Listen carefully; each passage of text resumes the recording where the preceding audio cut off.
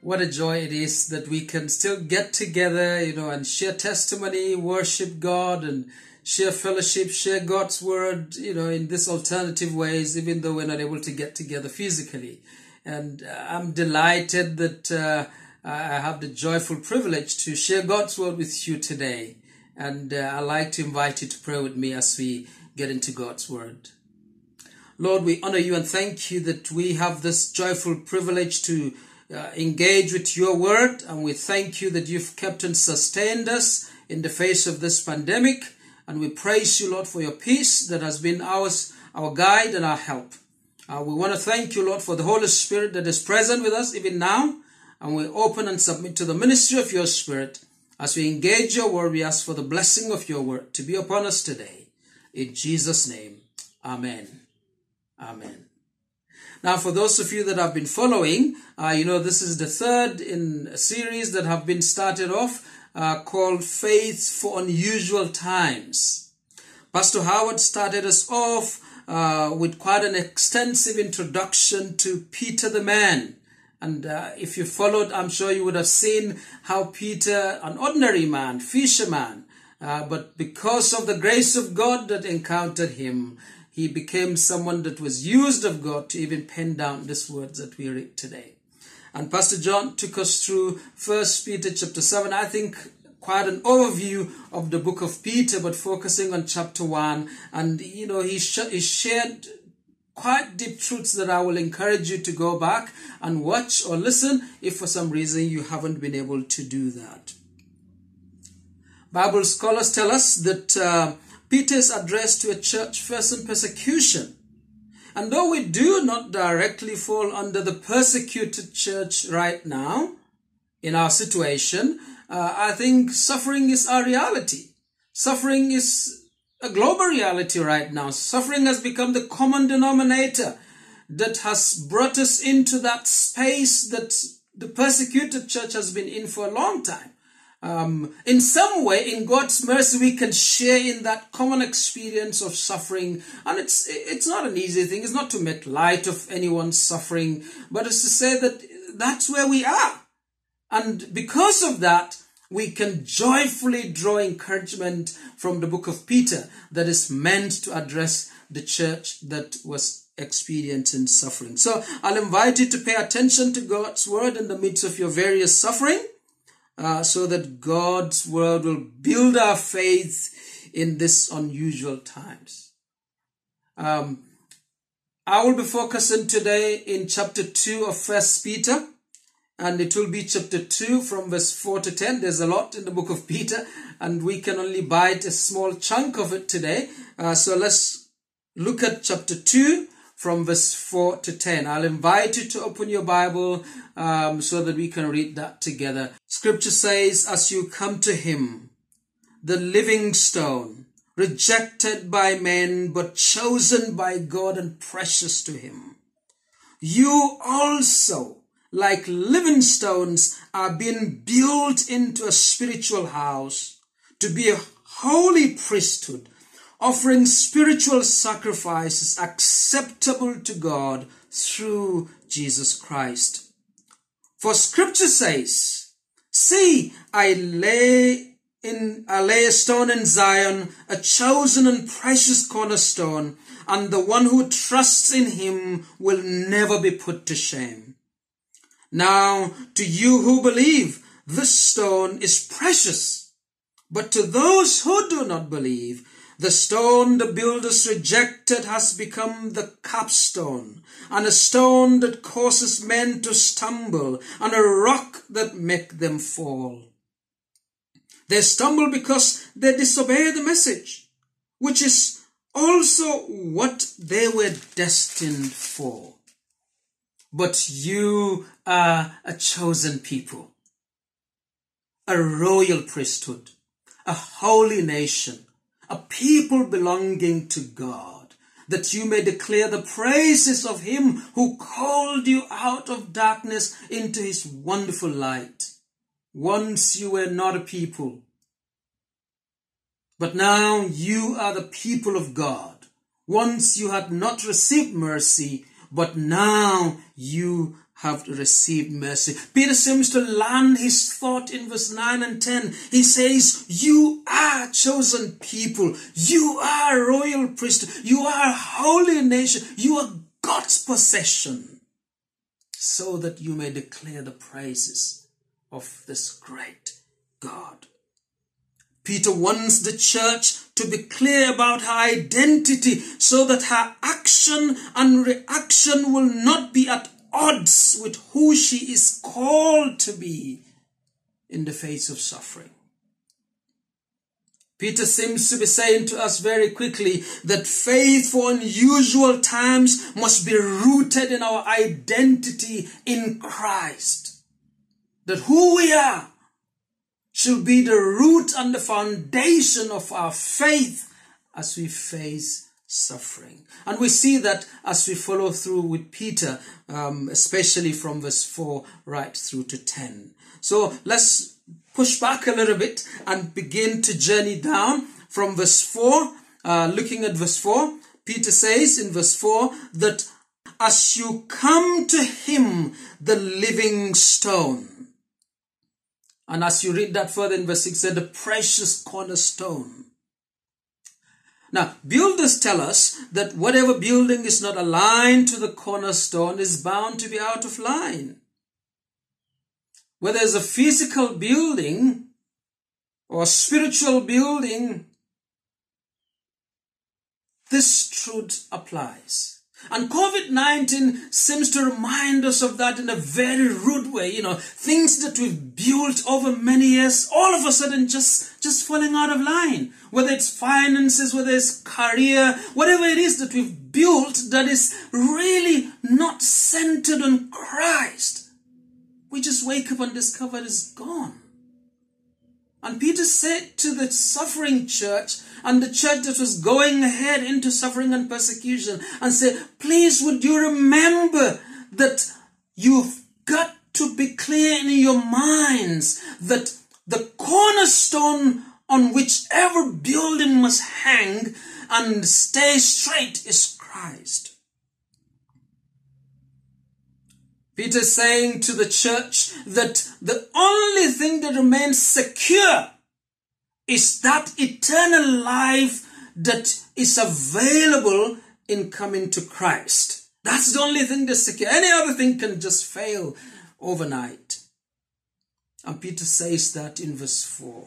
Says, you're coming to the cornerstone. The Christ that Peter is calling us to is the foundation. He is the rock on which every building that is built on can remain clearly straight. The second point that I like to point you to is in verse 5. In verse 5, Peter says to us, you also like living stones are being built. What is it that I like you to take there? I like you to take this particular idea here that I see in Peter, that when we come to the living stone, he makes us alive. Because he is the living stone, coming to him makes us alive. Peter says in verse 5 that you also, like living stones, are being built. Coming to this living stone makes us alive, makes us become a building that is being built.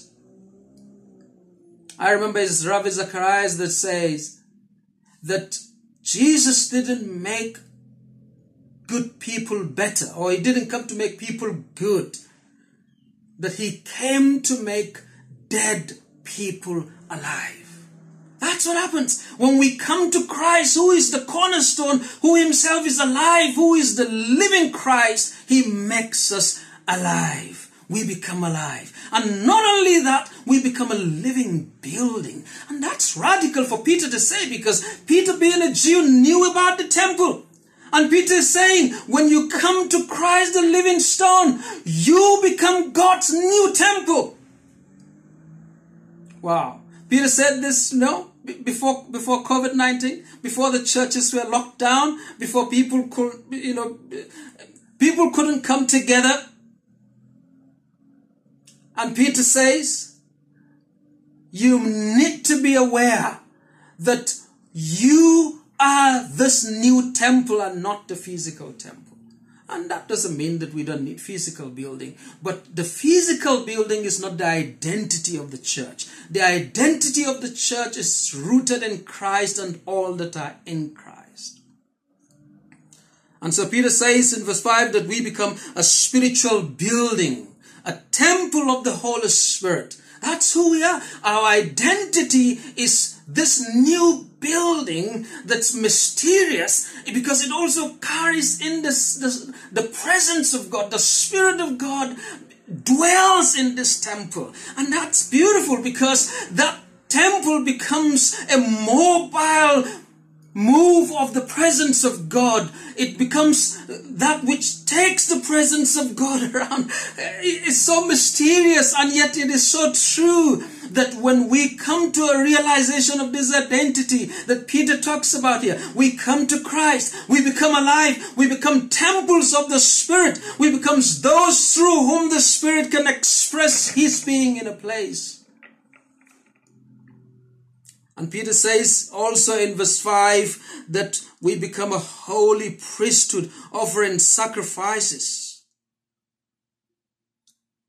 Instead of the priests that offer the sacrifices in the temple, Peter says, well, you all are those new priests now. You are called to go into God's presence as the holy priests and offer up sacrifices of praise, offer up sacrifices of prayer. Peter says, when you come to this living stone, he doesn't only make you alive, but he also builds you and he makes you able to access God's presence and stand before God as a priest that intercedes on behalf of people, that takes the needs of the people before God and comes out to serve the people.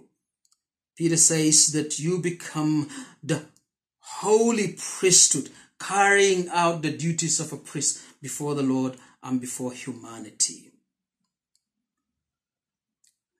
The next point that I like to bring out to you is in verse 6, but a collection of verse 6 and 8 altogether. For in Scripture it says, see, I lay a stone in Zion, a chosen and precious cornerstone, and the one who trusts in him will not be put to shame.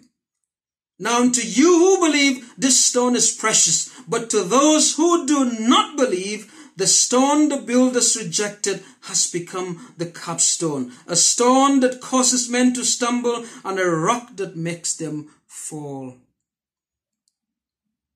I find this verse is very, very sobering.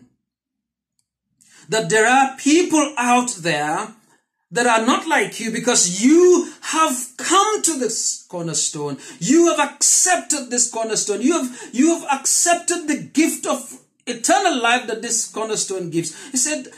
Peter says that there are people out there that rejected the cornerstone. They have rejected this precious cornerstone, and verse 8 says their destiny is sealed. There is a destiny that is awaiting those that have rejected. They've refused to align their lives to the cornerstone. They've built their lives on everything except Christ. Peter says that their destiny is sealed. It's not a pleasant ending for them. And I don't know what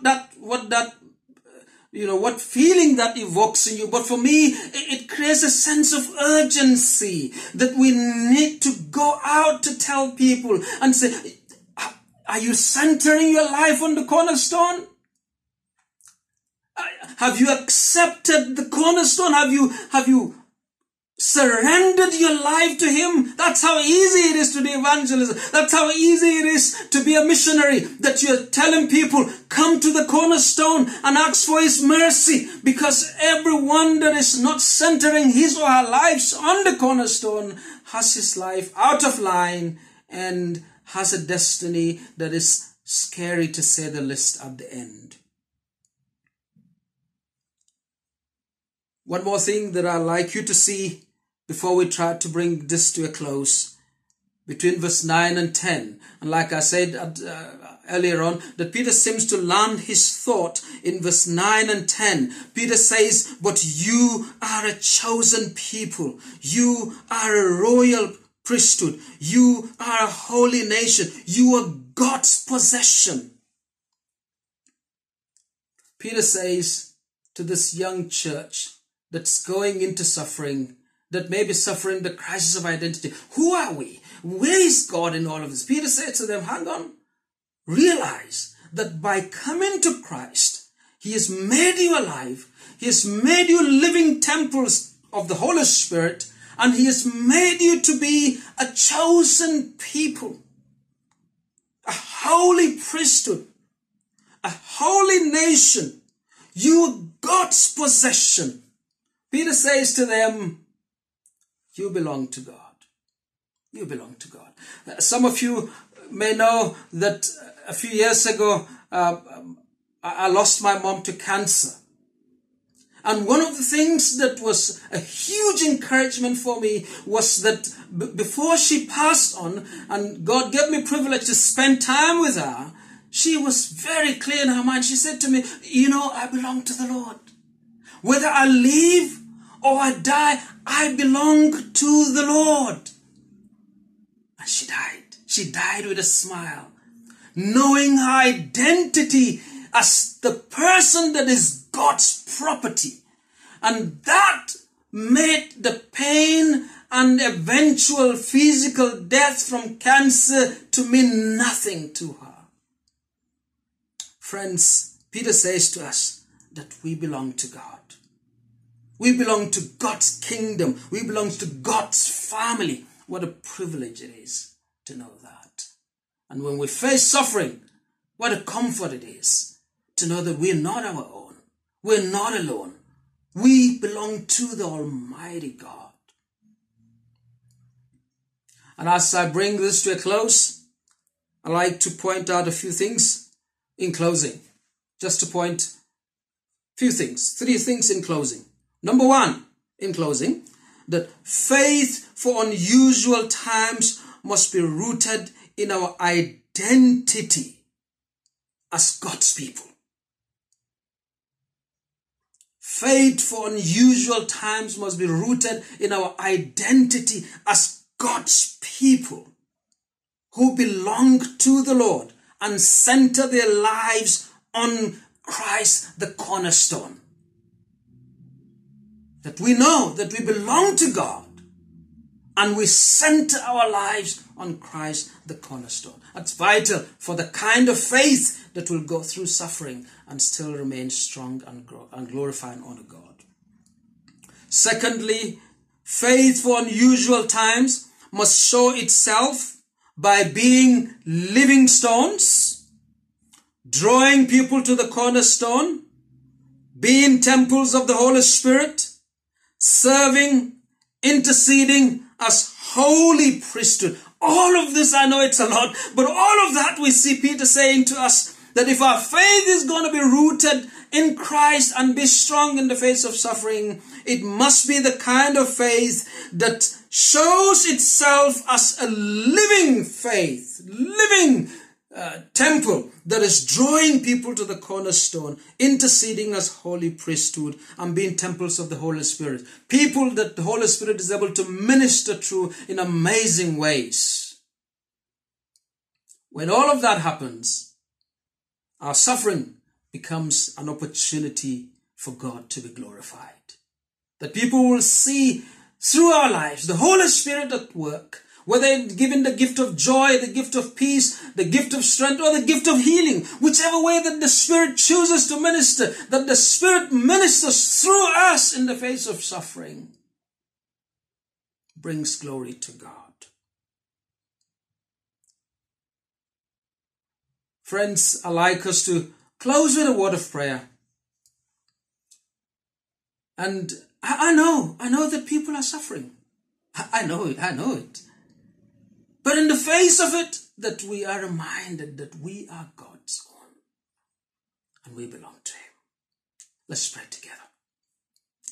Lord Jesus, we do not make light of the sufferings of your church at this time. We pray for your mercy. We pray for your mercy that those that are experiencing various forms of suffering, Lord, we pray like you prayed for Peter, that our faith will not fail, that our faith will be rooted in you in the face of suffering. We pray for a deep conviction of our identity, that we are your property, whether in pain, whether in suffering or in joy, whatever it is, that we belong to you. Lord, we pray for that deep conviction to take root in our hearts. We pray for the ability to live out our identity as the new people of God in the face of COVID-19. People that are willing to intercede, to pray and to serve and to be temples of the Holy Spirit. We pray for that ability upon our lives today. We thank you and honor you that you're able to do all of this. In Jesus' name, amen. Amen. Then there's a Zoom room number, I'm sure also, that you can log into. If you need ministry of any kind, the pastoral team, elders, leadership in this church is constantly praying for the church community and have created space for people that want ministry to log into that Zoom room so that you can receive ministry and you can receive prayer. May the Lord strengthen us and encourage us and bless us with the gift of his joy in the face of suffering. God bless you. Bye-bye.